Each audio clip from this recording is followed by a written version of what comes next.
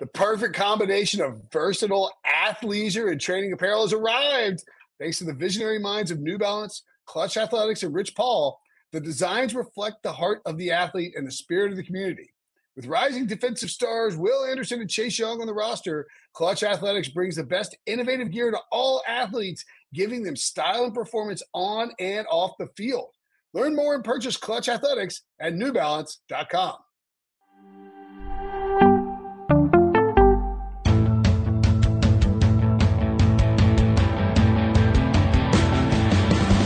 What's up, everybody? Welcome to the Pick Six Podcast, US Sports Daily NFL Podcast. I'm Will Brinson. I'm your host, and man, oh man, you know it's actually football season. It's Wednesday, September 8th, by the way, but it actually feels like football season when it's a Brady Quinn Football Show! What's up? Which, not much, man. Not much. Just been traveling. Glad to be back on the show. I've missed you, Will. I've missed you dearly. Due to COVID, we barely get to see each other in person anymore, so at least hopefully I get my once a week podcast visit with you. By the way, the origin of the air horns. Yes. Not looking so hot there in college football. The Hurricanes after the drumming they took from Alabama. So. The Bama thing is crazy. I mean, how many dudes can you send to the NFL and you just turn around and you're like, surprise, we're great again. I just think the entire thing is it almost like everything works hand in hand now. It's like it's a fine, well-oiled machine. Like, obviously they recruit well. I threw out the stat, like throughout all our pregame coverage stuff. 9 of the past 11 years have had the number 1 recruiting class. They've never been worse than 5 in 14 years.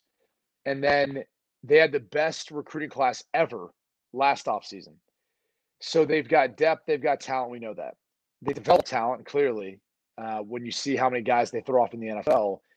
I just think it's amazing that former NFL head coaches are willing to go to Bama, like not humble themselves and stay on the NFL level and call plays, or no, go to college to be an OC in Bill O'Brien or an O-line coach in Doug Marrone. Like, they're willing to do that. Like, think about that draw. Like, instead of going to like Detroit or somewhere else, they go to Alabama. And then they just literally – I was thinking about this the other day. You know what they're doing, Will? You know how there's like sometimes this talk of like, oh, the NFL's looking at all these college coaches. Like, Bill O'Brien's going down there, and he's going to take every defensive coordinator and be like, oh, you think this guy should be a head coach in the NFL? Let me just go ahead and dissect you like I'm a surgeon every single week and show you how easy it is and what it's like at the next level. Like, I almost feel like they're trolling all those people who are like big fans of hire the college coach, hire that hot college coach. Don't retread into these current NFL coaches. Like, I almost think they're trolling a little bit doing that right now. Well, and not to mention, I heard this point. I think it was Kirk Herbstreit made it on maybe Chris Long's pod, the Green Light with Chris Long. But he said that, and you might know this better than me if it's true, but that Bill O'Brien is not even changing the offense. He's just going to run. He's going to, put his imprint on it and put his fingerprints on it. But by and large, he's adjusting to the offense rather than making all these kids adjust to his offense, which speaks to the cachet of the job that he's willing to. Because most guys would have too much ego to do that. Right, but you also have to think about this. What's going to be your biggest adjustment? The coach adjusting or all the players? No, it makes total sense. I'm just saying that it's not. I don't think it's that big of an adjustment for him either. You have to remember, go back to 2017. Brian Daboll stepped in. He was running New England system then, which obviously Bill O'Brien comes from that New England system. Yep. And one of the things that's kind of interesting is before Bill O'Brien even got there, Bill O'Brien, after being a year in New England and then before taking, before being head coach at Penn State and all that stuff, he had gone down and consulted with Nick Saban about a lot of the hurry-up stuff they were doing in New England. So a lot of the foundation of what they transitioned to into more spread style of offensive play really came from Bill O'Brien back when he was in New England, Penn State, all that stuff, all those years. It really kind of started then. So he's got his fingerprints on what's already been going on. And I think Brian Daboll coming in, calling plays, I know he was running the same system. So I don't know that the verbiage is really that different. Nick Saban's close with Bill Belichick. So again, I think this offense could have remained the same for a long period of time. And so it's probably not as big of an adjustment for Bill Belichick as people think. Yeah, that's a great Or point. excuse me, for Bill O'Brien to say Bill will O'Brien. think. That's a great point. That's why we have you on here. You make great points. College football fun first weekend. We do need to talk NFL though. Buccaneers and Cowboys is kicking off tomorrow night. And man, I mean, like I am curious. As a former NFL player who did the and now broadcaster and guy analyst, did the schedule throw you off at all? The new schedule with like the preseason changes, because it really kind of messed with my inner clock, which is, not that I'm some anal retentive time guy, but just like this, like the rhythms that I'm used to, like threw me off for some reason. No, it didn't throw me off. I actually think players, and I know front office executives liked it. I saw a bunch over the course of our trips to Minneapolis and Wisconsin this past week. That Thursday night game between Ohio State and Minnesota, I saw, gosh, probably 12 teams, high-level scouts, front office executives. John Lynch basically followed us around with our crew, and Adam Peters, his top scout. Rick Spielman was clearly there in Minnesota. It's not a trip for him. The Giants had representation there as well. There's a number of teams. So I actually think they like it because they go through their wave of cuts, and then those guys can start hitting the road, and they can be there to watch some of next year's prospects. So I think it was helpful from that standpoint. I saw a bunch of players coming back from the Miami-Alabama game because I live in South Florida. So I sat right in front of Jalen Phillips on the play coming back. So I think I think a lot of those guys were excited about the opportunities to be able to go back and be a part of their alma mater and go see a game. I know there's concerns from coaches about them potentially bringing COVID back, but the reality is it's probably nice for the players to get that break. And I think, look, for college football, I think it was great. I think if you look at that standalone windows that they got, the ratings for Notre Dame, the ratings for the Ohio State Minnesota game, like it showed out in a big way. So I think it was kind of good all the way around. I think it worked for college. I think it worked for the NFL level. And I think it's something that I think the only thing that messed me up about it was you saw so many teams end up playing their starters in the third preseason game, which I thought was interesting because that usually would have been the case previously. But I really thought like the second might be the one they ramp up for. But because the calendar stayed the same with it, they just kept it the same. And then now they get 2 weeks to prepare for that first opponent. Some teams treat it like week 3. Some teams treat it like week 4. The Buccaneers are the defending Super Bowl champions. Of course, they have Tom Brady. They return all 22 starters. I don't know if you've heard about those things, if that's been mentioned at all this season. How do you, obviously I'm being sarcastic, how do you look at Tampa as and their opportunity to repeat in pretty heavy favorite, minus 200 at Caesars right now, to be the favorite to win that division? Do you think the hype that Tampa's getting is a team that was a wild card that won the Super Bowl, and is it justified given their offseason? Yeah, I think there's two things at play. If you're a buyer and believer in the Tampa Bay Bucs and how last year's offseason was impacted by COVID, and that Tom Brady is going to be able to start off faster and better because of the offseason he's had, a second year in the offense and all of that, chemistry with everybody's throwing to, sure. Then you should be buying into the Tampa Bay Bucs, winning the NFC South rather easily, and probably being one of the top seeds, if not the top seed, in the NFC playoff picture, which gives them the best track to go win a Super Bowl. I just think the interesting thing is we tend to be really comfortable when we're familiar with like the roster and they run it back, they're signing everyone back. But I always wonder, like, is that the best thing? Like look, every team that wins a championship, I think in ways gets lucky. There's things that happen their way and the ball bounces their way. I just wonder if signing everyone back was the right play. It is an older roster. There might be some things that they're kind of blinded to because they're like, well, hey, this worked last year, so let's just sign everyone back because it'll work again this year. I mean, I don't know that that's always the case. I mean, this would be the first team to win back-to-back Super Bowl since 2004, the New England Patriots. And so, look, you could make the case that, like, John Elway came back. I mean, I remember having a conversation with him about it, and I always wondered why he came back after winning one, given his age. And he's like, I knew we were going to win too. So, Tom Brady must feel very similar, especially looking at the rest of the division and probably the NFC, picture. So, I think I'm a buyer in them being one of the best teams in the NFC. I'm still curious, though, to see what this season looks like for Tom Brady, but for their offense, too. Like, if they can carry on from what they did Yeah. after that loss to the Saints, or if they're going to start to like hit a road, or he's going to start to hit a little bit of a wall. No, I agree, because my theory going into the postseason was that they racked up a bunch of stats late in the season against bad defenses and had struggled against good defenses. And then, we're going to have to face those in the playoffs. And as it turns out, I mean, the defense just elevated itself down the stretch, and Brady did exactly what he needed to do in certain spots. So I think, I think you're right. I think the hype is probably warranted, but at the same time, there definitely are questions and concerns that you can have about the Buccaneers and whether it'll be good enough. For me, that the hype, I don't know that the hype is justified on the Cowboys, though. They're the favorites to win the division. And I think Washington's a better roster and a better team. And I love Dak Prescott. I think the Cowboys will be good, but I'm just not there. I can't agree with you on that. I mean, okay. I think you could make the case the Eagles and Cowboys both have better rosters. Like, I'm sorry. I think the front seven for Washington's fantastic. They are. Their defense in general is pretty salty. McLaurin's solid. I don't know really. Like, I don't know. I mean, you can buy into Logan Thomas, but I think he's a good tight end. I don't know where you'd put him and rank him in the NFC.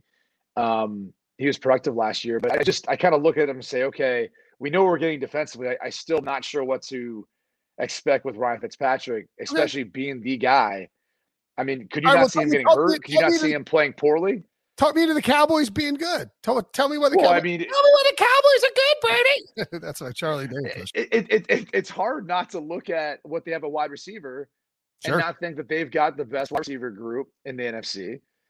I think Dak, based on the pace he was on a ridiculous pace. They're going to be able to throw the football. Zach Martin out in this game, it hurts. We can talk about that, but I just think as long as they protect him, they can run the ball a little bit too. The offense is going to be there. It's just a matter of like what Dan Quinn can do to improve this defense. I think they've made some good decisions. Like Micah Parsons is going to be a freak. He's versatile, he's athletic. Like he's going to improve that group. So I just think all the way around, I think Dan Quinn's a better fit for the personnel scheme of what they're going to do than what we saw last year with Mike Nolan, which didn't work out. So I just, to me, it's not even like it's not biased or anything. I believe this team is in a better position from a roster standpoint and talent to be able to win that division. And I would put Philly in there as like, if you're looking at their defense, if you're looking at their weapons too, and wide receiver, even their O-line, like I might even put them ahead of them. I think Jalen Hurts could be a big question mark with what that group looks like, or Gardner Minshew if he gets a shot, right? I know that we're previewing the week one opener, but I am curious. And are you doing this Eagles thing because you desperately want to be on the podcast every week and you're sucking up to Devo, or is this like something you really believe that the Eagles, because people are pretty down on the Eagles? No. I think what we should do, honestly, we should have a conversation about like all the teams that no one has any expectations for, like Houston, the New York Jets, the Eagles, who else? The Cincinnati Bengals. We should pick like which one of those teams is going to exceed expectations, because there's going to be one of them. Like one of them is going to do that. I just think Hurts, and even I'll just say the Eagles in general, they have the potential to do so in part because of his athleticism, his ability to run, and I think their defense is good enough that like they've got a shot to surprise some people because their roster is good too. And even if Hurts gets hurt, like Minshew's experienced. Like he's in a much better spot than he was in Jacksonville. Like I know there's not obviously Jacksonville wasn't a believer. You ask Pete Prisco, he literally proverbially takes a dump on the guy every time. But statistically speaking, he was good on a bad football team. So you put him in this situation, I actually think he'd be okay. So that's like one of those teams that I think could surprise people. And I'm not saying, have even a winning record. I'm just thinking if they're over under set at 5.5 right now, maybe they win 6 or 7 games, you take that over. Okay. All right. So with Dallas in this game specifically, I have a hard time getting to. I think the Buccaneers are going to blow them out. I guess is what I'm trying to say. Yeah, I do too. Okay, I do too. And Zach, I think look, him not being there, it does a number of things, right? So everyone talks about matchups. You always look at matchups in fantasy and really wide receiver, defensive, like all that crap. When you're game planning, you're looking at matchups on the offensive line, D line too. So not having Zach Martin hurts in a huge way because what is he, a 6-time All-Pro, whatever he is? He's probably the second most important player on Dallas's roster. Maybe you could say Tyrese Smith over Zach Martin, but I would go Martin personally. Sure. So, and look, whatever you go, doesn't matter. The point is, he's incredibly important to the interior of that pocket for a quarterback that's coming back from a lower leg injury that also has been dealing with a bad shoulder. So not only do you not want Dak running around, you don't want him getting hit and dropped in that shoulder too. And I know McGovern's playing and he's coming in to replace him, but there's a drop off in what you're going to get there. So it changes. If I'm Todd Bowles, it changes how I'm going to look at this, because if I'm Dallas, I'm going to try to slide my protection to McGovern to give him help. Like every chance I get, I'm trying to give him a hand, give him some help. But how do you eliminate that? Well, you play more bare fronts, meaning you're going to put a guy over the center and over both guards to force a lot of those one-on-one matchups, or you at least put a guy over the center, guard, tackle on that side, and that really forces to have that one-on-one matchup. So do you think the Buccaneers have a guy on the interior that could potentially wreak havoc and cause problems like that? I don't know. I mean, Ndamukong Suh seems to be a pretty good kind of start. And Vita Vea, man, like those two dudes. Vita Vea is massive. Yeah. So, and all it takes too is like a linebacker mugging up, right? It doesn't even necessarily have to be a defensive lineman. Unfortunately, it could be a linebacker. The Buccaneers don't really have any fast, like linebackers. Athletic linebackers. You get blitzed the faster. Yeah, I mean, on Dak too, real quick. And I mean, I think it's a great point, but on Dak, because you dealt with foot injuries or lower leg injuries in your career. I'm not a professional football player, as we all know, but I'm wondering how much of the shoulder fatigue is maybe overcompensation mechanic wise from dealing with that lower body injury and maybe forcing, not want to step into it, forcing it, throwing more with your arm, et cetera, et cetera. Yeah, not to get into a really dorky conversation, but it's not overcompensating. It's just his biomechanics has most likely changed.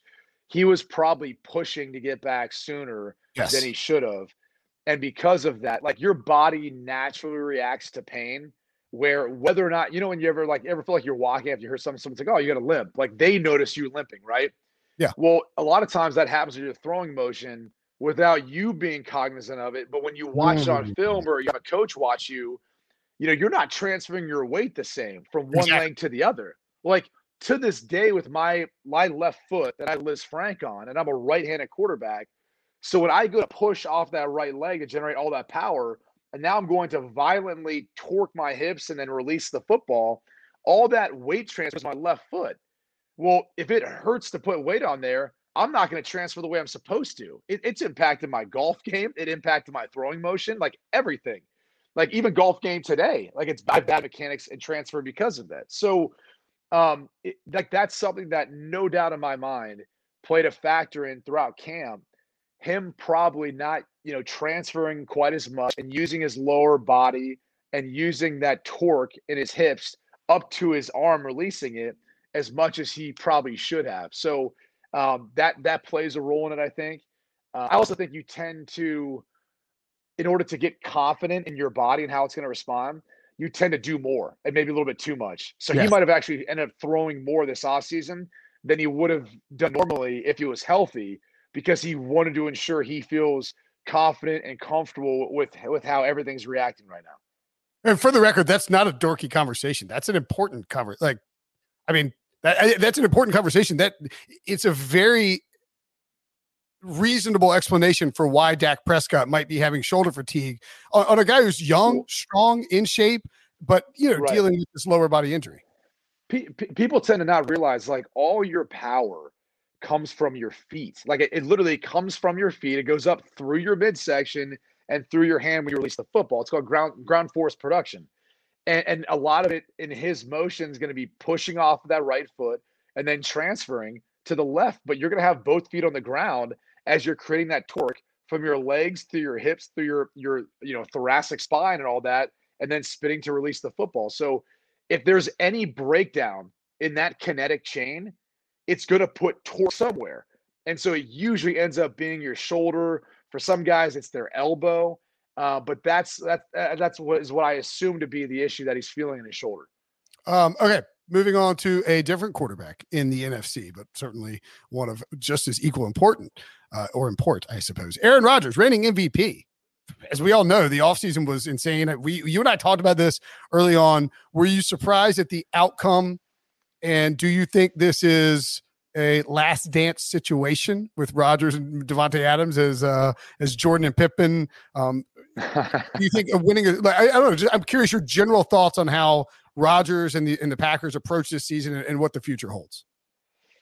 I think this is going to be his last season. I don't know if you want to tag it as a last dance or whatever, but I think that's why they renegotiated the contract to take off a year. So he had 1 year left and he could then renegotiate with that new team wherever he ends up going after the season. Right. Now, what surprised me was the fact that he said it was 50-50 on whether or not he was going to come back and play. That was the surprising part, only because I thought for sure he'd want to come back. It just depended upon where that would be. Now, I think my understanding is there was something set up with San Francisco. And had that worked out and that happened, that would have changed obviously how the draft would have went. It would have changed a lot of things. But it ended up not taking just place. To clarify, you mean that something was set up with San Francisco prior to them making the move up to number 3 to grab Trey Lance? Correct. I mean, potentially even after, where a lot of people feel like that was the intent of why they're moving up, is then to maybe make it for a guy that Green Bay liked. Not that they don't like Jordan Love, even though he looked good, but maybe another player, or use that as draft capital, wherever the case may be. But that was my understanding of that before they traded up. There was a thought that that was a good destination for him. Now that's all hindsight and it doesn't really matter. But the reality is, I think he restructured his contract in order to give himself the control and ability to move on after the season. But I just think it was more of the thought that he might not even come back in general, which was a bit surprising. The way he handled the press conference, being very open and honest, that was interesting. Like, I didn't think he was going to go that route with it, because it almost makes you think like, yeah, they don't want this around for too much longer. Like, because you don't know what's going to happen after they hit adversity, after they have like a bad game here or there. Is he going to say something about LaFleur? Is he going to say something about, what happened with, I don't know. There's a lot of different ways. Is it like a weekly blowtorch back the bus over Brian Gutekunst to Mark Murphy media? It's like, well, if they drafted a wide receiver instead of this guy, I wouldn't be sitting here asking where my pass catcher's at. Yeah. I mean, so there's that. And I don't think Brian Gutekunst is the issue. I think it really has been all along Mark Murphy. Agreed. And I think it's interesting that he brings that up, only because, Mark Murphy, you look at these other owners, right? Like, there's, Mark Davis, who's supposedly building a house that replicates the new stadium there, Allegiant Stadium there in Las Vegas. He's going to build a house that looks like that. Or any other NFL owner. They tend to actually receive criticism when things don't go well.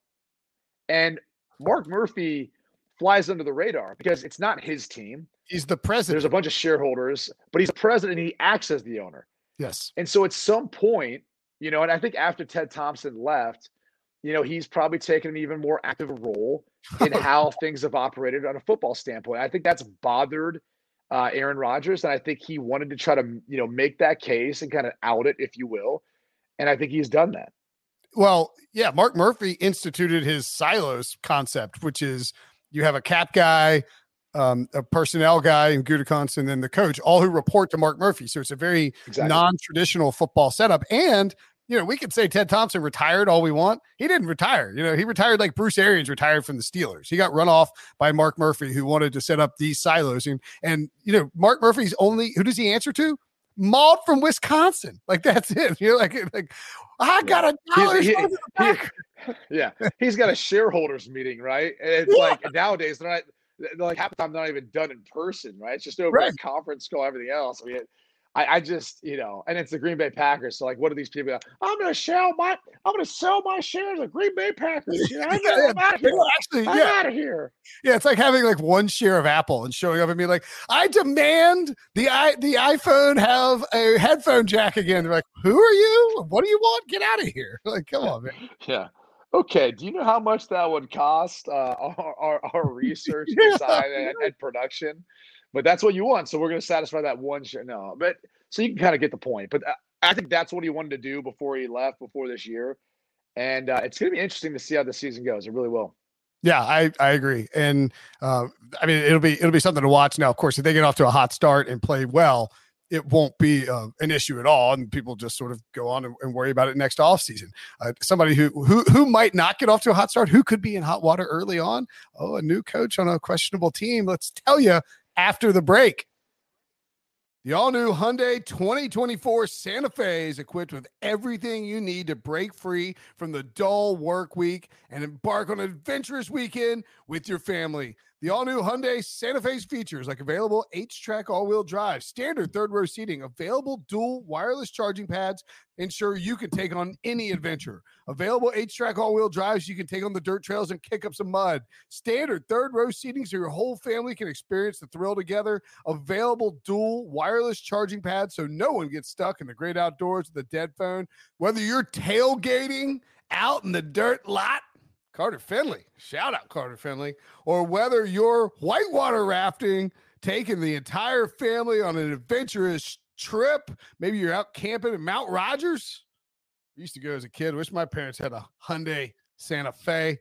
The Hyundai Santa Fe is perfect for your family outing. Learn more about the all-new Hyundai Santa Fe at HyundaiUSA.com. Call 562-314-4603 for complete details. Okay, picture this. It's Friday afternoon when a thought hits you. I can spend another weekend doing the same old whatever, or I can hop into my all-new Hyundai Santa Fe and hit the road. With available H-Track all-wheel drive and three-row seating, my whole family can head deep into the wild. Conquer the weekend in the all-new Hyundai Santa Fe. Visit HyundaiUSA.com or call 562-314-4603 for more details. Hyundai, there's joy in every journey. So Urban Meyer is in Jacksonville. And, full disclosure, your former colleague over there at Fox Sports on the pregame show. I mean, but you've known Urban pretty well. How would you grade, if you feel comfortable grading him, his off season and preseason, and sort of how things have gone leading into the year? Well, I'd say this much: I think they've improved the roster. You can say whether that's good. I'm just saying they've improved. They've improved the roster. They did that through the draft. They did that via, I think, the free agency. So that was the first step in doing things. The preseason's hard to judge, in part because you only got 3 games. Here's the misconception too: is a lot of people are like, "Oh, Urban's offense blended with Darrell Bevell and Brian Schottenheimer." It's not his offense. It's Darrell Bevell's and Brian Schottenheimer's. That's the offense running. It's not a college offense. So there's a misconception with all of that. Obviously, okay, let me. I want to rephrase this question. Here's how I want to ask it. I'm Pete Prisco. I'm on a hypothetical text thread with you. I'm lighting Urban Meyer up. What is your reply? My reply is he's saying that because he's emotional because Urban probably didn't talk to him when he went and visited with him. So that's I'm just saying that's probably why he's reacting that way. I think if you had a measured approach, you really can't have an opinion on what's happened so far because nothing's happened. I mean, they look great in the 3rd preseason game, which if that's the one that you play your starters, you want them to go out and look their best. How'd that work out? They look great. So I'm not really sure what to make of anything that's happened so far. I think you need to get in the season, let them play 4, 5, 6 games and see how things go. That's the hard thing about, trying to make any sort of prediction. I'll say this much: that division's a mess. I mean, the Colts have, between the rash of injuries and everything else going on, I'll be curious to see how Wentz is with Indianapolis. Houston's Houston. Tyrod Taylor's now the starter. So who knows what's going to happen with Deshaun Watson. I think that's a rebuild situation. So then you got the Titans, who I think can potentially run away with the division, but it looks like second place is open in my opinion. So knowing Coach Meyer, knowing the coaches that are on that staff, some of the players that are on that staff, I think they'll be more competitive than people give them credit, Okay. And I do think we tend to forget they were they won 1 game last season. They won this team's been terrible for years. Years, So 5 games is a dramatic improvement from what they were a year ago. It might not exceed his expectations or whatever the perception is out there, but that's the hard thing is it's hard to give a grade on anything when you're like, well, look, they lost their other 1st round pick due to injury. How can you what are you going to do with that? You can't give him a bad grade because the guy gets hurt. It's one of those freaky things that happens. I also think, and I'm guilty of this. And I mean, like I'm not a huge Urban guy, and that's whatever. It is what it is. But I think we're all a little guilty of when there's a college coach comes to the NFL, whether it's Chip Kelly or, Jim Harbaugh, Nick Saban, when they come, NFL people are looking to pounce and looking to. Yeah, but that's because, you're talking about NFL media, and NFL media gets scared of that because they don't have the ends with that coach. They're not going to be the person that they leak stuff to. They have no relationship with. And so it's personal and they get emotional and then they write with a little bit of a twinge on it. It's no different than the political realm where if they don't have an in with a candidate, they immediately start to bash them and not like them. Like this world, this media hates anything that they're not comfortable with. They can't get access to. That's the truth. That's the God's honest truth. So we'll wait and see once they start playing games, what it looks like, how Trevor Lawrence looks, if he can stay healthy, all those things. But again, the reality is they haven't done anything right now that makes me think they're going to be a Super Bowl winning team. No. But I also don't think they're going to be the worst team in the league either. I would agree with that. And I think Trevor Lawrence and some of those players on Jacksonville, like Trevor Lawrence is going to be good. I don't believe that Brian Schottenheimer, Darrell Bevell, who are, criticized offensive coordinators because people just don't like their schemes. It's not wide open enough. And Urban Meyer, who, whatever you think about him and whatever you think will happen with Jacksonville's future, is a good football coach. Like he just is a good football coach. And so I would be very surprised if I don't think Trevor Lawrence is in a position where he's going to fail barring injury. I think Trevor Lawrence's talent is too good. You need to give it time. Like that's the biggest thing too. I think we need to be patient. We don't need to be looking for him to light the world on fire and be Patrick Mahomes in his first year, or even what Justin Herbert did last year. Justin Herbert lucked out with a great situation. That's a good football team. He got to play, got drafted to. And he only played because they accidentally stabbed Tyrod Taylor in the wrong spot before a game. And Patrick Mahomes, to your point, didn't play in his rookie year. Right. So, I mean, again, people have to take it with a grain of salt. I think we tend to overreact. The biggest adjustment that they're going to have to make is, and one of the advantages you have in college is obviously it's not so much schematic, it's talent. So if you can win the recruiting battle, you've already got a leg ahead of your opponent. And then it just comes down to essentially execution and putting those guys in a position to win. In the NFL level, you've got to be able to have not only the talent, it's somewhat equated. If you don't, that's a problem. And I think one of the things that became a little bit apparent, now granted DJ Chark wasn't out there quite as much, but is if you can't separate, if you don't have speed, I don't think they have much speed. And so that's a problem. And so one of the things in the preseason you can't afford to do is if you don't have speed, you can't show all the stuff that you're going to game plan and do what you get in the season. Because all those bunches, all those formations, all the different personnel groupings you're going to utilize to try to get guys open and scheme things up, you can't afford to show that in the preseason if you feel like you lack some of the type of explosiveness or speed that you're accustomed to, at least at the college level. No, that's a great point. I mean, there is no reason for the Jaguars to go out there, leading into this season and to just show everybody what they want to do with their offense. That doesn't benefit them in any shape, form, or fashion, really. No, I mean, that's why, again, just going back to your initial question, like, how do you grade them? I don't know. I don't know how you grade anyone. Like, some teams didn't even play any of their starters in this offseason, the preseason. Chargers so how do you grade that? Right? Yeah. Yeah. Chargers how do you grade that? Like, what do you put? Incomplete? Well, that's why applicable. Like, what do you do? That's why I changed the question to let you bash Briscoe instead, because that's much more fun. I bash them. I'm just saying, like, it gets personal. Like, that's what reporters are. Like, I remember with beat reporters, as long as you treated them kind, like, they're still gonna bash you if you don't play well, but it's not gonna look and feel the same, or it's gonna be written different. Like, there was plenty of people who I remember that were like that, and there's those that, like, I mean, let's be honest, Tony Grossi and Baker Mayfield, they had a beef. Yeah, and you better believe that Tony Grossi probably had a little bit more of a sting to things that he wrote when things weren't going well in Cleveland. So I mean, same thing with that kind of stuff. Colin Cowherd and Baker had that beef, and if Baker would have a bad game, it was just Colin's. He jumps right on. Yeah. Yeah, we're humans. That's how we react. So sure. I tend to be a little bit more measured with things. I realize people have a job to do, but I just tend not to overreact.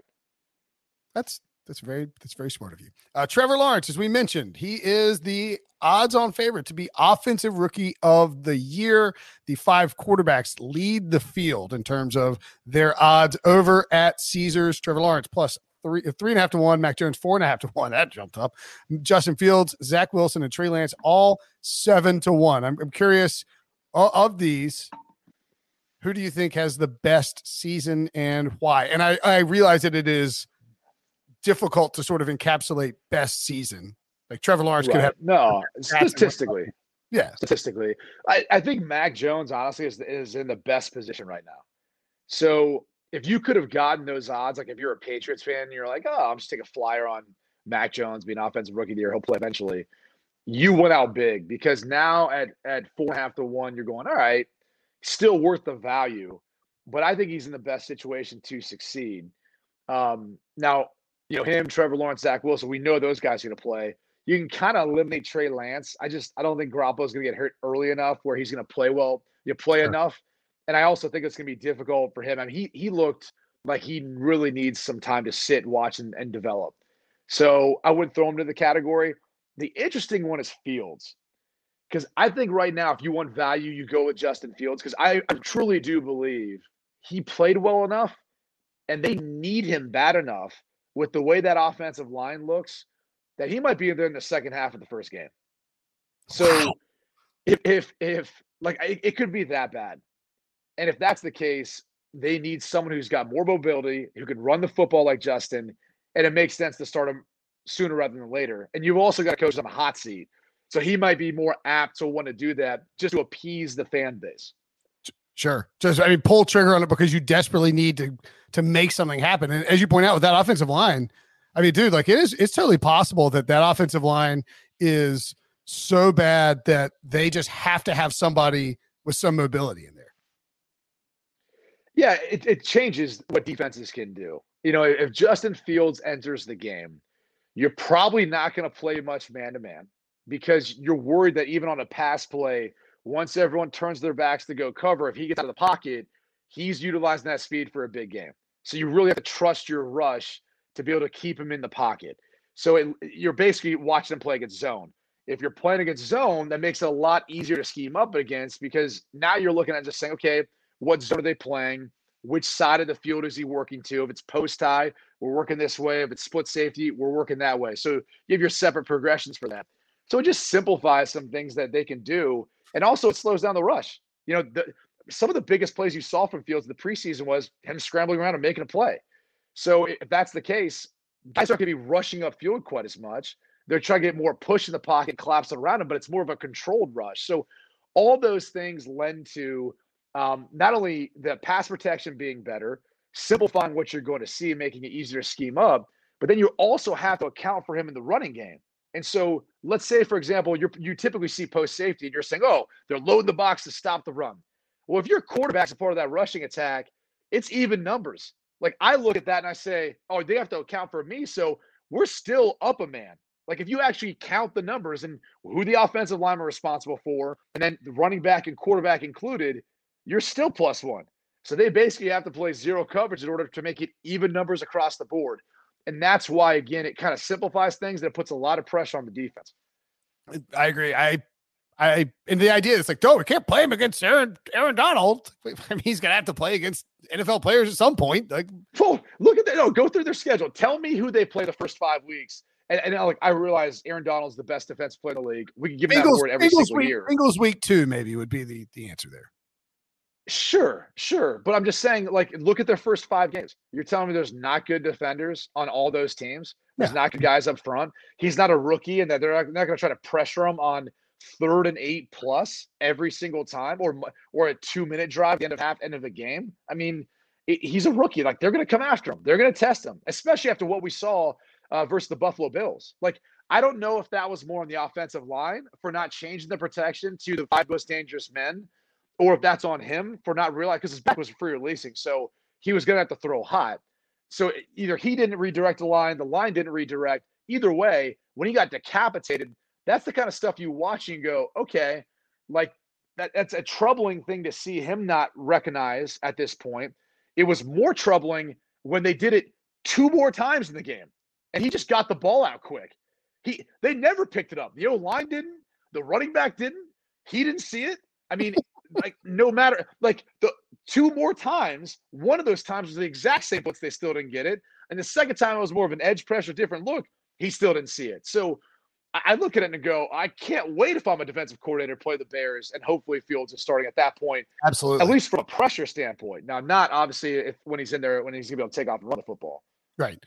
Max Jones, you mentioned, I think is fascinating. I got him at like 10-1 when the news broke. Nice. Yeah. Look at you. Maybe it's like 8-1. Which is weird because you used to be a big Cam Newton fan. So like the nail wasn't even in the coffin, and you were already like running to the window to like lay your bet. Unbelievable. Oh yeah. You better believe, like, you know, Kirk Cousins. There's just no loyalty. There's no loyalty with none. No loyalty. Brady. Well, I'm loyal to you. Like, you know, loyal to my friend. That's the next. That's your next IPA. The next IPA you're pumping is going to be that.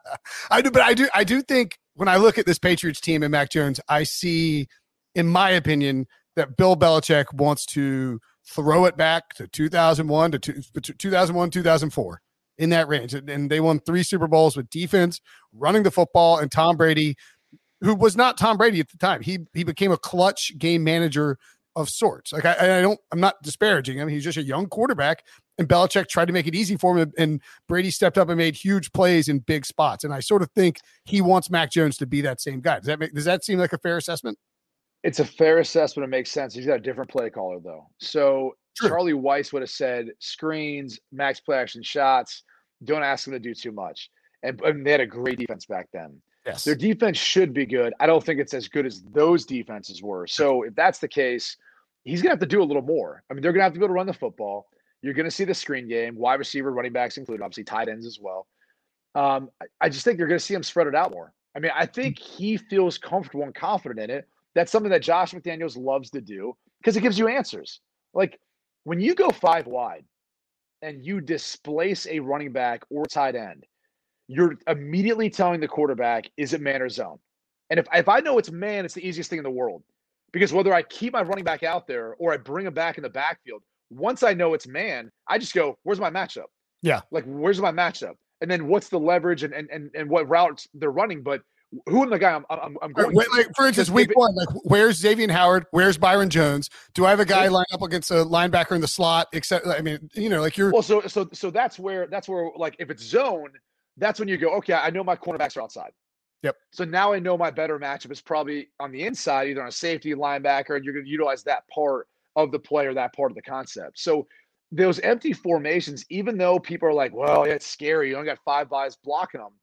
Well, the ball's going to come out quick, and it actually helps you know where you're going faster. And if that's the case, then maybe it's not as scary as you think. If you've got a player who's able to do that. I think Mac Jones is smart. I think he understands the offense and knows how to do that. If you had a guy who was having trouble diagnosing defenses and sort of didn't have the ability to throw with anticipation, and you go 5 wide and they're blitzing guys off the edge, you're dead. You're dead man walking. Well, the hardest thing about 5 wide is, you know, understanding like who are your most dangerous 5. So with your protection, and that could be, you know, if you've got like 3 on one side and then 2 on the other, it's determining, okay, I'm going to slide for usually the 4 down and then whoever that weak side linebacker is.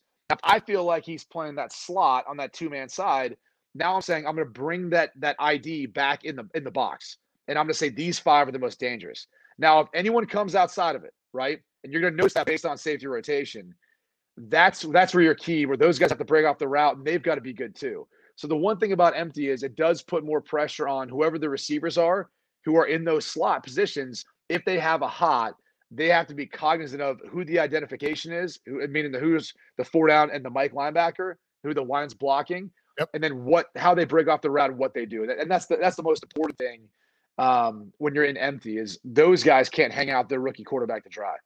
Right. And you would think that the players that the Patriots bring in will be viable enough to know not to do that. That'll be a pretty important part of playing for Bill Belichick.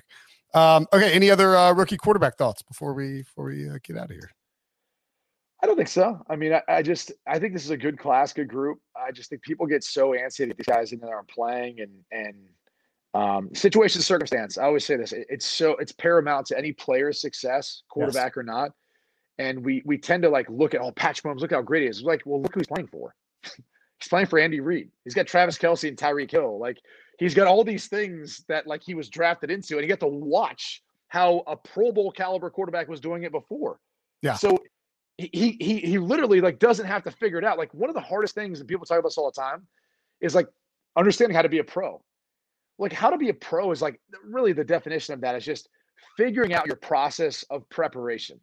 Like, how do I go about preparing each day of the week situationally and then all together, and then getting myself to a point where I feel confident I'm going to go in there and execute.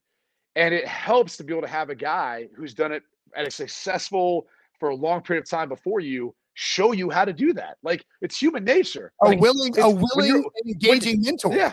Like if you were sitting next to Elon Musk and you've got to take, a test in mathematics, it'd be helpful to go, I'm going to look at his paper for a little bit, right? Like Pete Prisco, that's how he got through college. He would have graduated if he didn't look off everyone else's papers. Oh!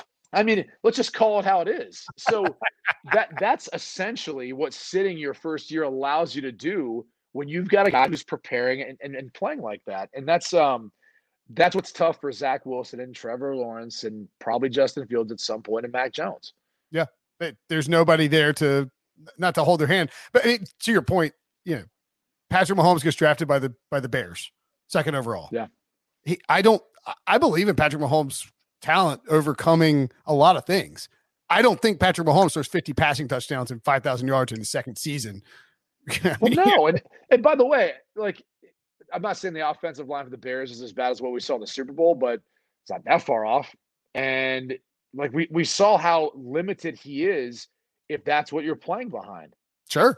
So go figure. Like that's how it works, man. Like I think Lane Kiffin said at one point, he's like, oh, coaches get too much credit. Quarterbacks get too much credit. Sure. Like we're just a byproduct of what we have out around us. I mean, and it's not taken away from Tom Brady's greatness because he raised the level of everyone else out around him. Yeah. But it's a lot of it. It's the intangibles he brings, like how he gets guys to work, how he gets guys to take care of their body and focus and not mess around. Because when they're on the field, like all those guys are helping him out. How good was that rushing attack? How good was that defense when he was in there?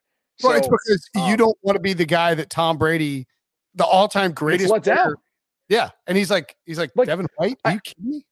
I, for whatever reason, did not know this. So like a topical piece, and this has to do with the Eagles, so I'm sure Debo will be all over this, is like Terrell Owens recently said on like Shannon Sharp's podcast, like the Shay Shay room or whatever, that he would like fight Donovan McNabb. And I guess it all came or stemmed from that he basically said Donovan McNabb was not prepared for that Super Bowl, meaning like he wasn't prepared, like throwing up whatever. And then this is all secondhand information. Sure. But I'm saying, like, I'm thinking to myself, like, why is T.O., who's a Hall of Famer, so upset about this? And I was like, oh, that was like his one shot at winning a Super Bowl. Get a Super Bowl, and I don't care if it's a quarterback or anyone else. If they were out partying the night before and they weren't prepared or they weren't doing their thing, I'd be heartbroken about it too, especially if that was my only shot to win one. So, yeah, I guess it makes sense why he would say he wanted to fight Donovan McNabb. Yeah, absolutely. Which by the way, the Paul brothers basic is now making it like open. It's like open season for just challenging anyone in a boxing match to have an exhibition bout. It's like, dude, those guys are fighting for millions upon millions. Like, other people are calling each other out, and you're like, you're not getting paid the same. Like, you're on the undercard. You're maybe getting like 10, 20 grand. Like, is that really worth it? Is that really worth that? Did you see the guy they asked him, they said, who would you call out? He goes, I'll fight whoever. Like, I don't care about anything. He goes, I do want to call out one company though. Instagram. You took away my account. Give it back, you lizards. I said, you lizard. So we'll get you out of here. The entire corporation of Instagram is going to try to come on, Instagram. Yeah, come on. All right, we'll get you out of here on this. You, since it's open season, you get to challenge somebody. Who are you challenging to fight? It's obvious. I don't know. I'm so. Well, you're gonna say Pete? Yeah. No, it's an old man. I'm so past the point in my life to want to do that. I've just got 3 girls. I'm just trying not to embarrass them at this point. Like I'm on enough radio and TV, and they're getting old enough where they're like, just don't embarrass me, Dad. I'm like, okay, I'll try not to. Wait, how old are yours now? 5, 3, and 18 months. So yeah, my 5-year-old's very cognizant of like a lot of things. Like, got to be careful about what I say, how I say it, when I say it, you know? So my wife, AK, went to school as the lunch helper on Tuesday. Oh, okay. Showed up and Robbie was like, "What are you doing here?" He goes, "I thought you were going to be the lunch helper at preschool." And she was like, no, it's here. He's like, oh my God, this is humiliating, Mom. Get out of here. But then she warmed up when the other kids were willing to talk to her. So it is. There you go. It's right. I mean, like these kids are cognizant of that, which is kind of crazy. They're very receptive. Like, and they listen to everything and they make up their own little theories. Like, my daughter the other day was telling me how when our dog dies, it's going to turn into a wolf. And she said it like it was a matter of fact. And I'm like, this is not good. This is how rumors get started, you know? Like, I can only imagine 10 years my down dog the road. is not a wolf, ladies and gentlemen. All right, let's we'll do this again next week. Brady Quinn, the best. Sounds good. EQ Football Show back. Bud Light, baby. Bud Light. You get some Bud Light again. Well, we'll see what we can do for you to get you some BLs. Should we make it a weekly thing where we shotgun a beer to start? Like, we shotgun a Bud Light to start the show? I don't think they would like the shotgun part. They're really a sip. Prefer the sipping. Oh, I mean, but what's the point? We're only having one. It's drinking responsibly if you only have one, Will. That's true. Why don't we huddle up offline and discuss this? Debo streaks and horror. Make sure to follow Brady on Twitter and check him out on CBS Sports HQ and on the Fox pregame show on Saturday mornings. Thanks as always, man. Hello, everyone. It's Micah Richards here. You might have seen me on CBS working on their Champions League coverage over the last couple of years. I wanted to tell you about an exciting new podcast that I've been working on. It's called The Rest is Football. It's me, alongside Gary Lineker and Alan Shearer, two absolute legends of the game. The show combines topical debate from the world of soccer along with outrageous tales from our careers. And I mean outrageous. Just search The Rest is Football wherever you get your podcasts. All the best from Big Meats.